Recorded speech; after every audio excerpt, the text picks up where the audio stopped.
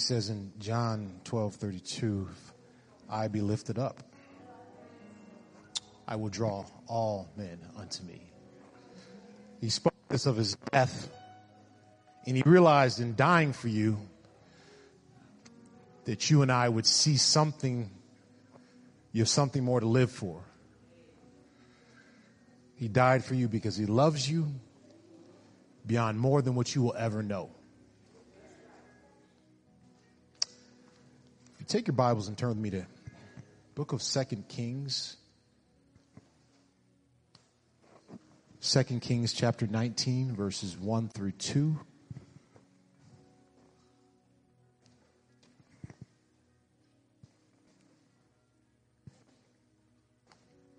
says here, and it came to pass, when King Hezekiah heard it, that he rent his clothes and covered himself with sackcloth.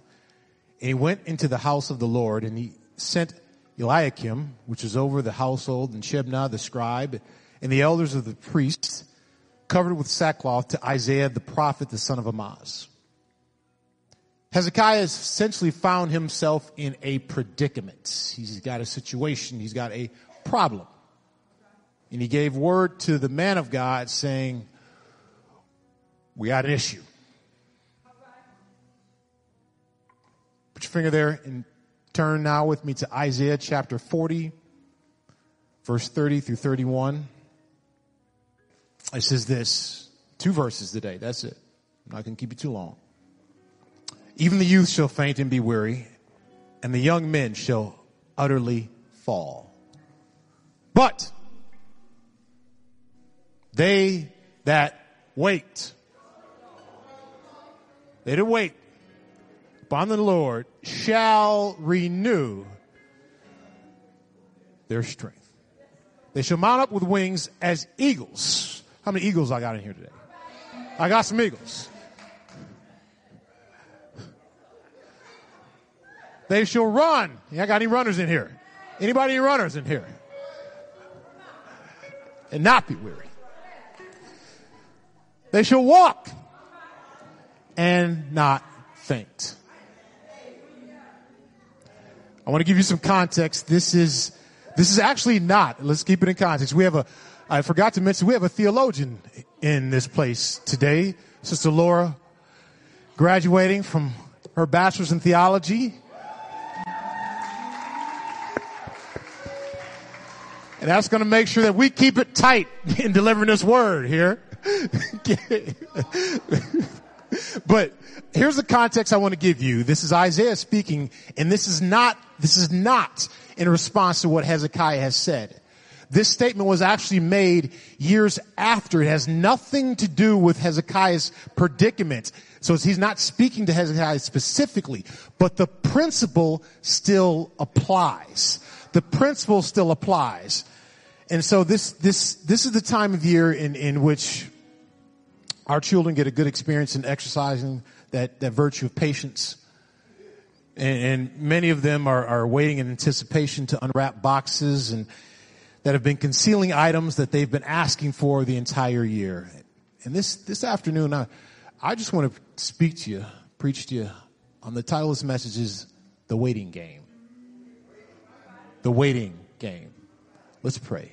Heavenly Father, we thank you for what you have done this time of year. We celebrate your birth, Lord, but we know that's only a fraction of what you've done, Lord, for it was your living, your dying, your resurrection, Lord. We thank you for what you've already done, but we thank you for what you're doing now and what you're going to do, Lord. And I pray for this preacher, Lord, that you would just anoint my lips to preach your word with power and anointing, with clarity, Lord Jesus. May it go forth as a two-edged sword, able to divide asunder, not just our thoughts, but we want to know our thoughts from your thoughts, our words from your words, Lord Jesus. I pray for every heart in here, Lord, that you keep the hearts open, the minds open to receive what you have for them for the edification of your body. In Jesus' name, may the church of the living God say amen. Amen. Amen. Amen. Amen. You may be seated.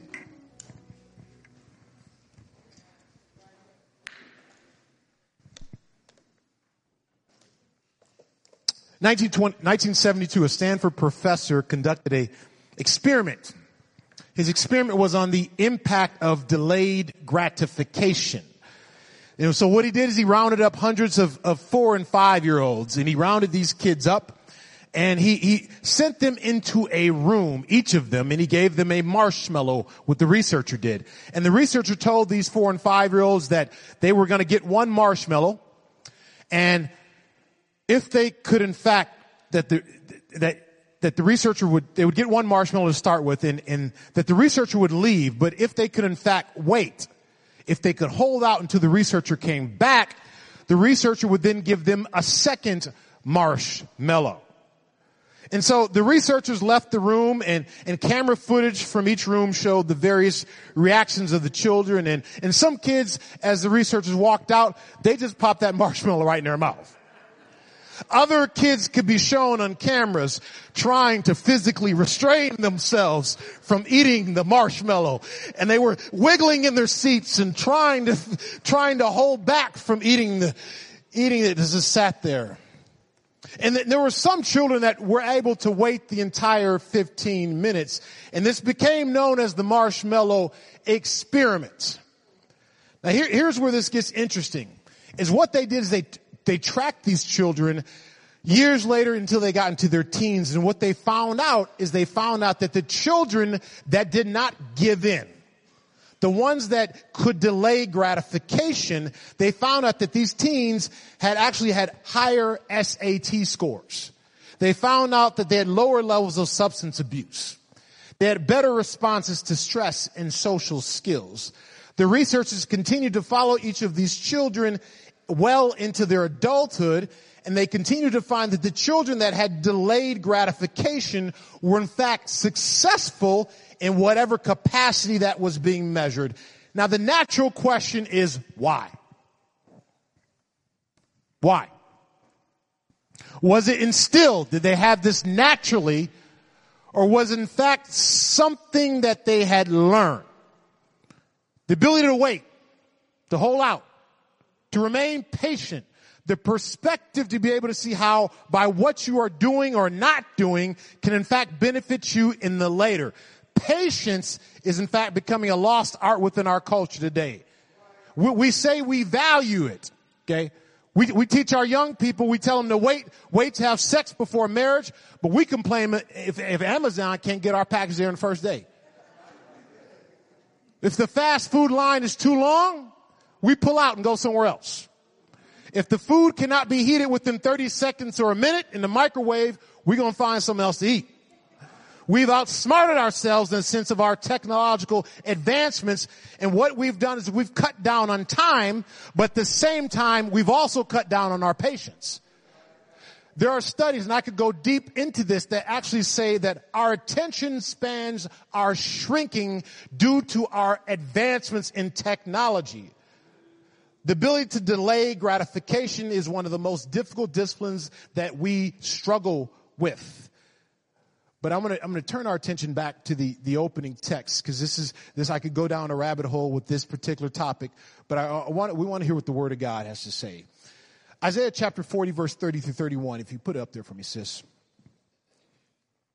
Begins by saying, even the youth shall faint and be weary. That word even is what you call an adverb. In other words, it's used to emphasize something is surprising or extreme, saying that even the youth shall faint and be weary. In other words, somebody that has an endless amounts of energy, somebody that has vigor, somebody that has pop, somebody that has patience, even they run out. Even the youth is what Isaiah says. Isaiah begins by describing the situation that has exhausted somebody that has the highest degree of natural strength and vigor by saying even the youth. And let me begin to bring this down this afternoon. At some point, child of God, no matter the circumstances in life are going to take their toll on you. Can I get a witness here this morning?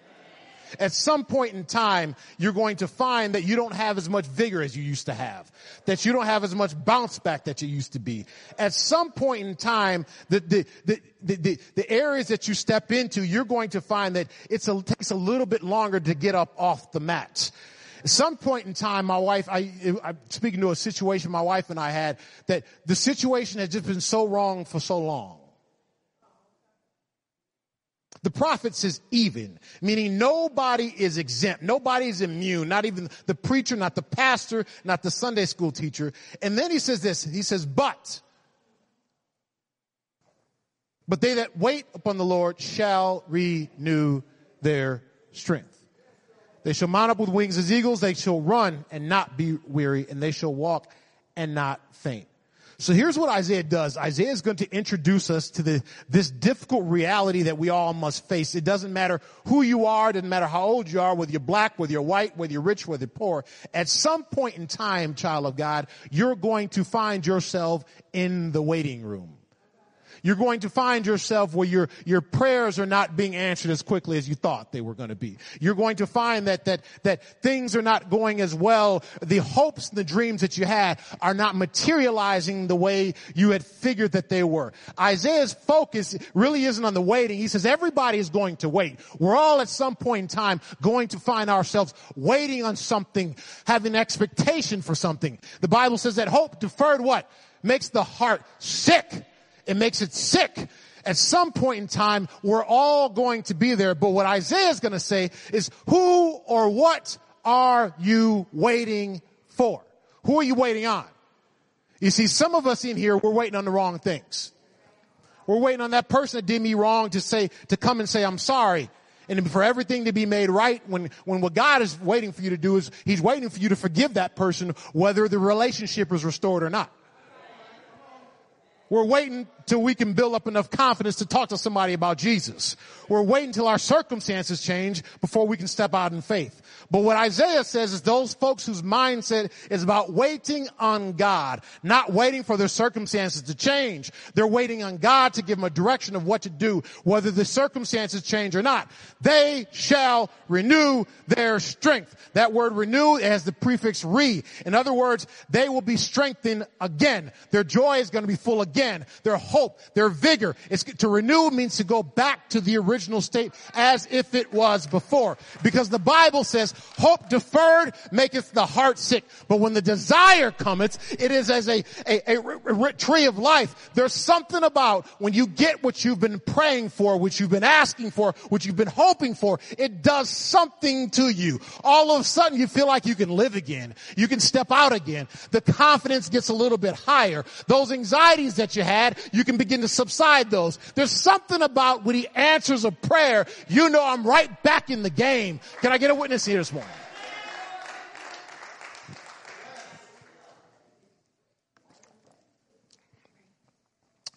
Here's what I want to turn our attention to this afternoon. I want to turn your attention not only to what Isaiah wrote about waiting on God, but I want to turn your attention to really what qualified him to write this.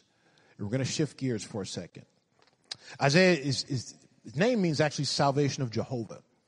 Isaiah himself is one of four major prophets. And what we mean by major is this, is that you have, if you take a look at your scripture and you turn toward the Old Testament, when you get toward the latter half of the Old Testament, you're going to find all these men with these funny names. Okay. We call them major and minor prophets. Now, they're major and minor prophets not simply because they're more important, but we call them major prophets essentially because they wrote more. Their ministries lasted longer. That's why we call them major prophets. And because of that, because of Isaiah had been able to sit into a place where having seen a lot of things, having seen people's relationships go up and people's relationships go down, he is sitting here from a perspective of being able to say, they that wait upon the Lord shall renew their strength. And so what it is Isaiah's vantage point that gives him the qualifications to write this. It's the same as when David said in Psalm 37:25, he said, I've been young and now I'm old. But David saying, I've been around for a little bit.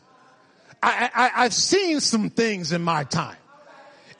He's saying, look, the way you look at things at 18 is not the same way you look at them at 35. The way you look at them at 35 is not the same way you look at them at 45 or 65. David's saying, I've seen this thing from multiple vantage points. Okay, but then he says, but, in other words, everything you thought I'd seen, all these differences I've seen it. But there's one thing that's remained consistent. It didn't matter whether I was old, didn't matter whether I was young, it didn't matter I was middle-aged. I've never seen the righteous forsaken or a seed begging bread. I've never seen somebody serving God that's been let down. Never seen anyone forsaken that's been a right relationship with him. David says, I've never seen it. I don't care whether I was young or whether I was old. I ain't never seen anybody that's in right standing with God being left alone. That's just a disclaimer. He will never let you down. And so Isaiah's statement that they that wait upon the Lord shall renew their strength is founded in his ministry going over 40 years. And during this time period, he's been able to see a couple of things. And one of the things he's been able to see is he's been able to actually be a spiritual advisor to a king by the name of Hezekiah. And we're going to go back to the opening text, because in our opening text, we're going to take a look at Hezekiah's predicament in 2 Kings chapter 19, verse 1 through 2. And I'm going to read this for you. It says, and it came to pass when King Hezekiah heard it, that he rent his clothes and covered himself with sackcloth. And he went to the house of the Lord, and he sent Eliakim, which is over the household, and Shebna the scribe, and the elders of the priests covered with sackcloth to Isaiah the prophet, the son of Amoz. And here's the task of what I feel tasked to do this afternoon is we're going to begin to examine the ins and outs of Hezekiah's situation and begin to draw some application. But before we do, I need to give you some context here. Text without context is no text at all. King Hezekiah's reign starts in Judah. And remember, at this time period, Israel has been split into two. You have 10 tribes in the north. You have 2 tribes in the south. Hezekiah is ruling over those 2 tribes called Judah. During this time period, the Assyrian Empire is the world power. The Assyrians have been on a rampage, conquering nation after nation after nation for centuries. They've conquered Israel 134 years before they actually conquered Judah, before Judah fell. And at this time, the Assyrian war machine is marching down, conquering everybody in their path. They absolutely dominated the entire Old Testament. And everyone in their path tried to form alliances. That didn't work. The Assyrians simply rolled right over them. Okay, at this point in time in the juncture, the Bible's told us that the Assyrians have moved in and they've laid siege to a city called Lachish. Lachish is on the outskirts of Jerusalem. And now they've showed up at the door of Hezekiah's place right outside of Jerusalem. Everyone that withstood them lost. And the reason they lost is because there are a variety of different reasons of why the Assyrians were so dominant in the Old Testament times. One of the reasons, frankly, is they had superior weapons. Everyone else was fighting with weapons of bronze, while the Assyrians used iron. The second reason is simply this, is that the Assyrians, they worked by intimidation. They were ruthless. They were absolutely brutal. Some of the analysts say that what they would do is when they would conquer nations, they would actually practice impaling, meaning they would take a soldier and they would shish kebab him, impale him on a post and put him outside, and they would have strings of bodies. And they did this in order to intimidate you. One of the reasons that I'm really big on this, but when you read the story of Jonah, the story of Jonah has oftentimes been characterized as this kiddish story of Jonah and the whale. Okay, if we think of Jonah as this stumbling, bumbling, foolish little prophet that didn't want to go to Nineveh, that's accurate. That is accurate. But the stumbling, bumbling part is not accurate. When you understood that the reason why Jonah didn't want to go to Nineveh, okay, if you understand the basis of what those Assyrians were doing, you understand perfectly well. When Jonah got the word that it's time to go to Nineveh, he's no.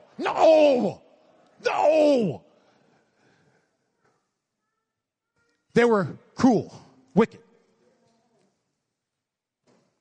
It's likely that Jonah saw a lot of his own countrymen and the people around him suffer under the Assyrian reign. But the third reason why they were so successful is that the Assyrians had all but perfected and implemented this tactic called siege warfare. And what siege warfare was in the most simplistic way is that the enemy would in fact essentially surround the city with a massive army and try to show you force. They try to show you numbers. And it's really what it is. It's a large scale waiting game. They would surround the city and cut off the supplies of anything coming in or anything going out. Now, this is a military strategy, but it has multiple layers, and we're going to be able to get into this a little bit. And this is where I want to open up with Hezekiah's story in 2 Kings chapter 18, verse 17. It says this. And the king of Assyria sent the Tartan and Rabsaris and Rabshakeh with a great army from Lachish to King Hezekiah at Jerusalem. And they went up to Jerusalem. When they arrived, they came and stood by the conduit of the upper pool, which is on the highway to the washer's field. Sennacherib is going to do this. He's going to send a large army. He's going to send a force, but he's also going to send another aspect. He sends Assyrian negotiators to the city of Jerusalem where Hezekiah is. He sends this great army, and what it is, it's a show of force. They would send this to intimidate you, that the sheer sight of all of these soldiers would begin to send you and distort your reality. In World War II, Hitler would do this in the blitzkriegs, and what the blitzkriegs were was Hitler would fly in, and all of a sudden, within minutes, European nations, their countries would be occupied by German tanks and soldiers, and all of a sudden, your streets would be completely wiped out. That's what Hitler did, and it would distort the countries. It would distort their reality. They'd essentially be shell-shocked. The Assyrians would send the armies, and they would surround Jerusalem in the sense to almost shell-shock their opponent. Let me tell you, this is happening today. You know, our culture today, we're being bombarded and saturated with ungodly lifestyles to the point where it makes absolutely no sense. Where all of a sudden you begin to think, how did we get here? Pronouns don't mean what they mean. We're getting bombarded to the point where you almost think that you have lost your mind. Like, how did we get from here to there? This is exactly the issue that Elisha's servant had when the Arameans surrounded the city, as he began to give in to his anxieties. And finally Elisha had to tap him on the shoulder and say, look, we're not surrounded. They're surrounded. Here's what I want to speak to somebody today. Some of you in this afternoon are suffering from a constant bombardment from the enemy. But I'm here to tell you this afternoon, all it is window dressing. All it is posturing. All it is done to distort your reality. All it is to show a show of force without no power. Okay. That's all it is. What they would do is they would do this because the next step, what the enemy would do after they showed the force, was then to send in the second piece, and that was the negotiator. They would send in the negotiator, and this is what happens in 2 Kings chapter 18, verse 19. We're gonna read this. And it says, Rabshakeh said to them, say to Hezekiah, thus saith the great king, the king of Assyria, on what do you rest this trust of yours? The negotiator is going to ask Hezekiah and the people of God, who are you trusting in? Your trials and your circumstances and the enemy will get you to take a look in your waiting period and ask yourself, who are you trusting in? Who are you hoping on? We're going to continue to read because watch this. He's sly. He's slick. 2 Kings chapter 18, verse 21 through 23. He says, now behold, thou trustest upon the staff of this bruised reed, even upon Egypt, on which a man leaned. It will go into his hand and pierce it. So Pharaoh, the king of Egypt, unto all that trust on him. Next verse here. But if you say unto me, we trust in the Lord our God, is not that he whose high places and whose altars Hezekiah taken away, and hath said to Judah and Jerusalem, you shall worship before this altar in Jerusalem? 23. Now therefore I pray thee, give pledges to the Lord, the king of Assyria, and I will deliver thee 2,000 horses, if thou be able on thy part to set riders upon them. Here's what he does. The enemy sends in the negotiator, and then what the negotiator says, he says, who are you trusting in? Are you trusting in Egypt? What is Egypt going to do for you? We've already destroyed them. We've already conquered them. We've already beat them. Now, here's the interesting part about this, and I find this fascinating because oftentimes what will happen is what the enemy will do in your life is he will come in and he will begin to point out not only the deficiencies that you and I have, but he will begin to point out the deficiencies in others, your brethren around you. And so oftentimes what it has happened is I have to look to you, my brothers and sisters, to draw a strength from your testimony and know that if God did it for you, he can in fact do it for me. But what the enemy wants to do is he wants to destroy the testimony of everybody in here, so you and I don't have anything to look to and anything to draw from. So he says, are you trusting in Egypt? But watch this. Continue this on. He goes on and he begins to continue on, and he says, but if you say to me, we trust in the Lord our God, is it not he whose high places and altars Hezekiah has removed, saying to Judah and to Jerusalem, you shall worship before this altar in Jerusalem? And this is absolutely cunning. Watch this. Watch this. Hezekiah was the one of two kings of Judah that actually led a authentic, what we call spiritual reform. He actually led the nation, he had led the people back into authentic worship of God. He broke down the high places. He began to restore the holidays. He began to repair the house of God. And what the Assyrian negotiator is trying to do is he's trying to take all of the sacrifice, all of the progress that they have made, and tie it in with their current circumstances to get them to begin to think about, you just made all this spiritual reformations. You just made all these strides. You just stepped into this new place with God. And now look at you. Look at you. You just started going to church. And now look, your car broke down. You just started giving to the church. And now you're in financial strain. You left Michigan, preacher. And you came to Milwaukee, and now look at you. You let folks in the job know that you were a Christian, and now they're walking all over you. Any godly spiritual reform or change that you and I make, what the enemy will attempt to do is he will get you to associate your sacrifice and your change with your current frustrations and difficulties. And he will tie that in to get you to negotiate to change your standards. It's a nasty trick. But as soon as you start making a change for God, as soon as you start stepping out and doing stuff, things begin to fall apart for you. And they fall apart on purpose, because what he's going to do is he's going to point to your current situation and state. And he's going to point to the change that you tried to make. And he's going to try to tie those two together to in fact get you to doubt your faith. And that's exactly what the Assyrian negotiator is doing at this moment. Any godly change, okay, and hear me now. This is why I believe today the enemy, we're seeing so much bombardment in our culture today, because he's pressing on every single side. He knows his time is short. He knows nothing is sacred. Nothing is neutral. But do not compromise. Don't compromise. Okay, when the enemy came to Jesus, what did Jesus tell him? He said, shut up. Shut up. There's no negotiation here. There's no negotiation here. Do not compromise what God has already given to you.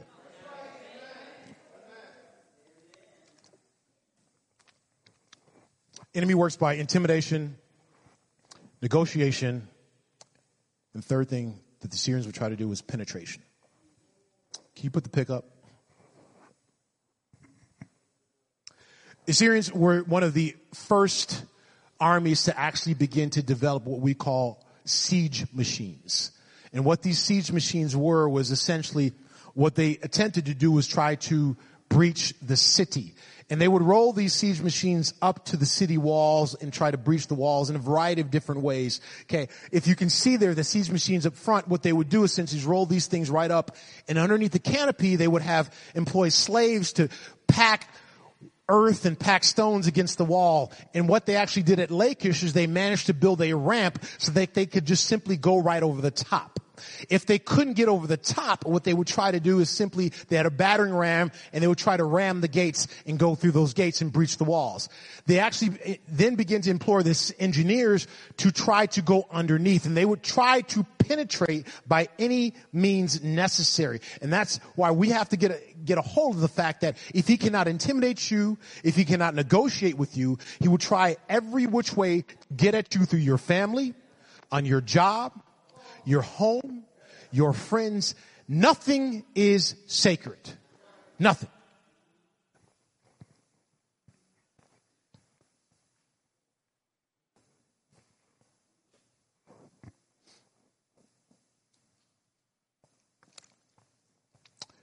We're going to shift gears here because I want to highlight another component of this narrative.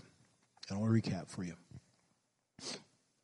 The Assyrians have laid siege to Jerusalem. They sent out negotiators to talk and to taunt Hezekiah. The army has surrounded the city. And we're at this point now in the story of Hezekiah's situation, and we're at this waiting game portion. It's a standoff. But there's another setback that's going to take place. And I want to turn with me to 2 Kings chapter 20, verse 1. And here's the setback. If you think things have not gotten bad, things are about to get worse. 2 Kings chapter 20, verse 1 says, in those days Hezekiah was sick unto death. In what days? What it's saying is that in the days of the siege, in the days of his waiting period, Hezekiah actually got sick. During the siege itself, okay, Hezekiah got sick. But I'm gonna present this to you, and I'm gonna give you some reasoning why, okay? I don't just believe that Hezekiah got sick during the siege. I actually believe that Hezekiah got sick because of the siege. And I'm gonna tell you why in a second here. One of the things when you talk about siege warfare, one of the factors that happen for the cities within is oftentimes what happened is you had the people in the countryside begin to come into the city for protection because of the enemy armies that were invading. Because of that, you had an increase in population inside of the city. And so when you had an increase of population, you would oftentimes have an increase of pestilence and plague. Anytime you take a look around here, okay, we're all on top of each other. One kid gets sick.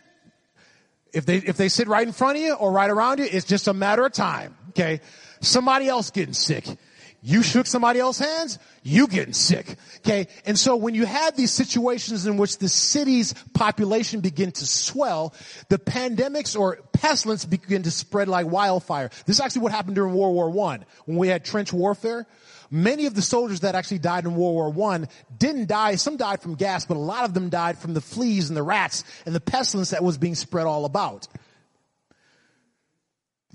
The second reason why pestilence would oftentimes spread is usually under siege. When you talk about being within close confines to people for extended periods of times, when the siege got so bad, when the waiting period got so long, what would happen is oftentimes on the list, what they weren't doing is they were not properly burying people.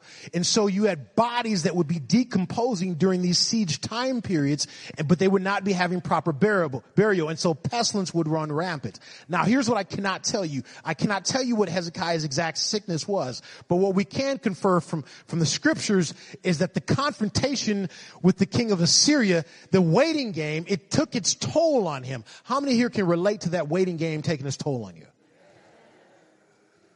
You get up and go has gotten up and gone.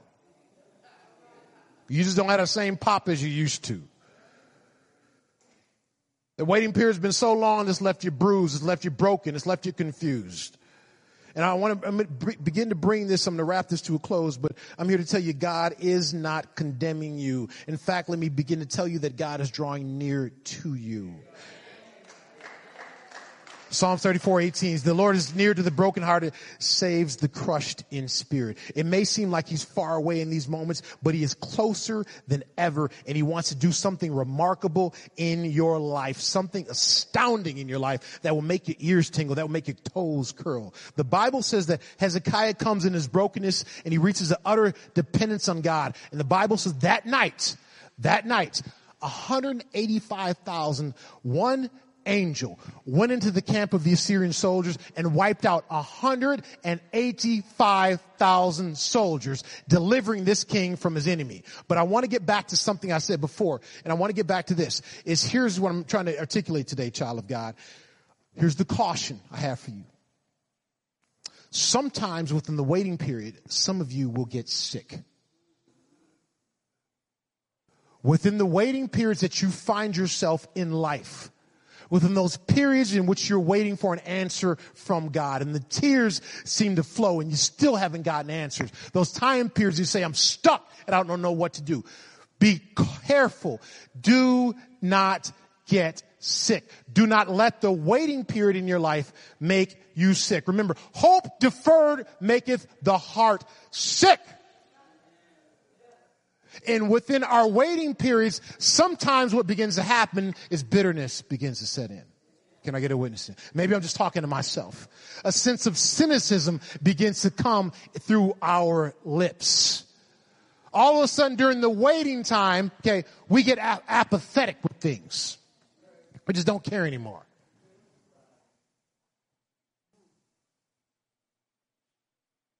Hope deferred, maketh the heart sick. I'm going to pray with you. We're going to pray this afternoon. And my prayer in closing this afternoon is that during your period of waiting, that God not only shows up in your siege, not just in your waiting period, but God also begins to work and heal you on any bitterness, any cynicism, anything that has caused you to be sick during this period. I'm going to close here. Let's stand.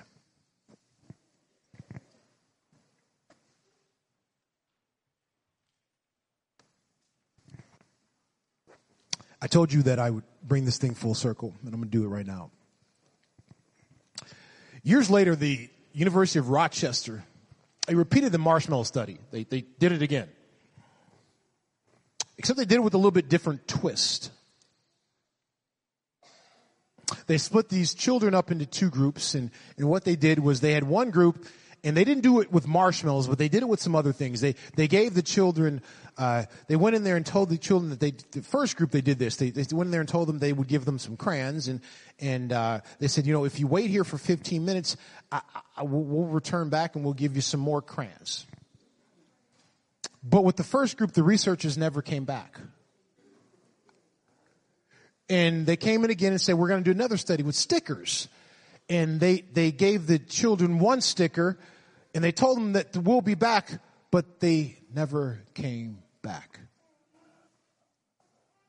But with the second group, they gave them crayons and stickers, and as they gave them the stickers, they said, if you wait 15 minutes, we'll be back and we'll give you crayons and stickers. And they actually returned.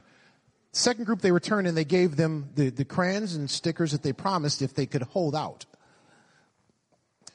What they then did is they then did the marshmallow study with both groups. And what they found out is that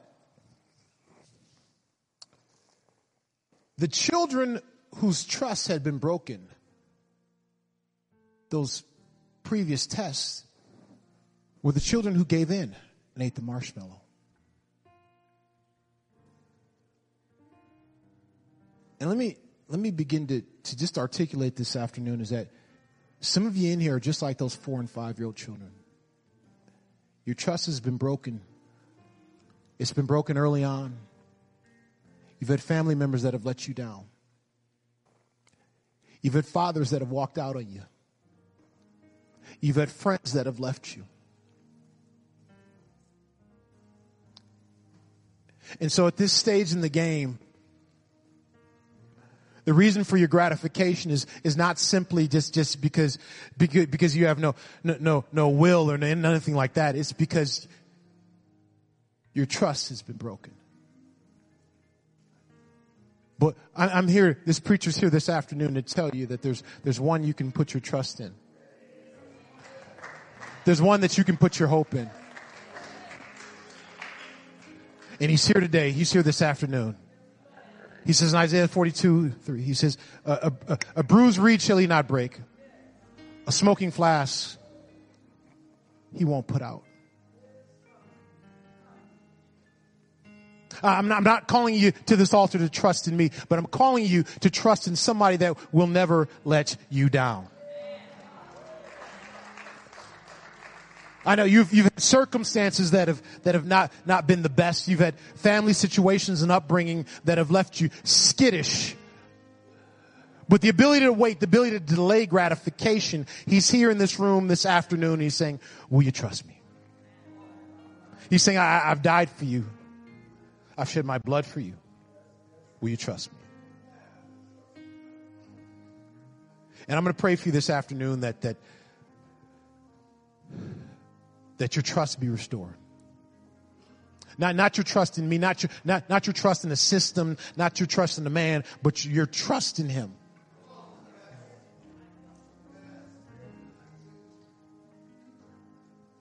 This altar's open. This altar's open.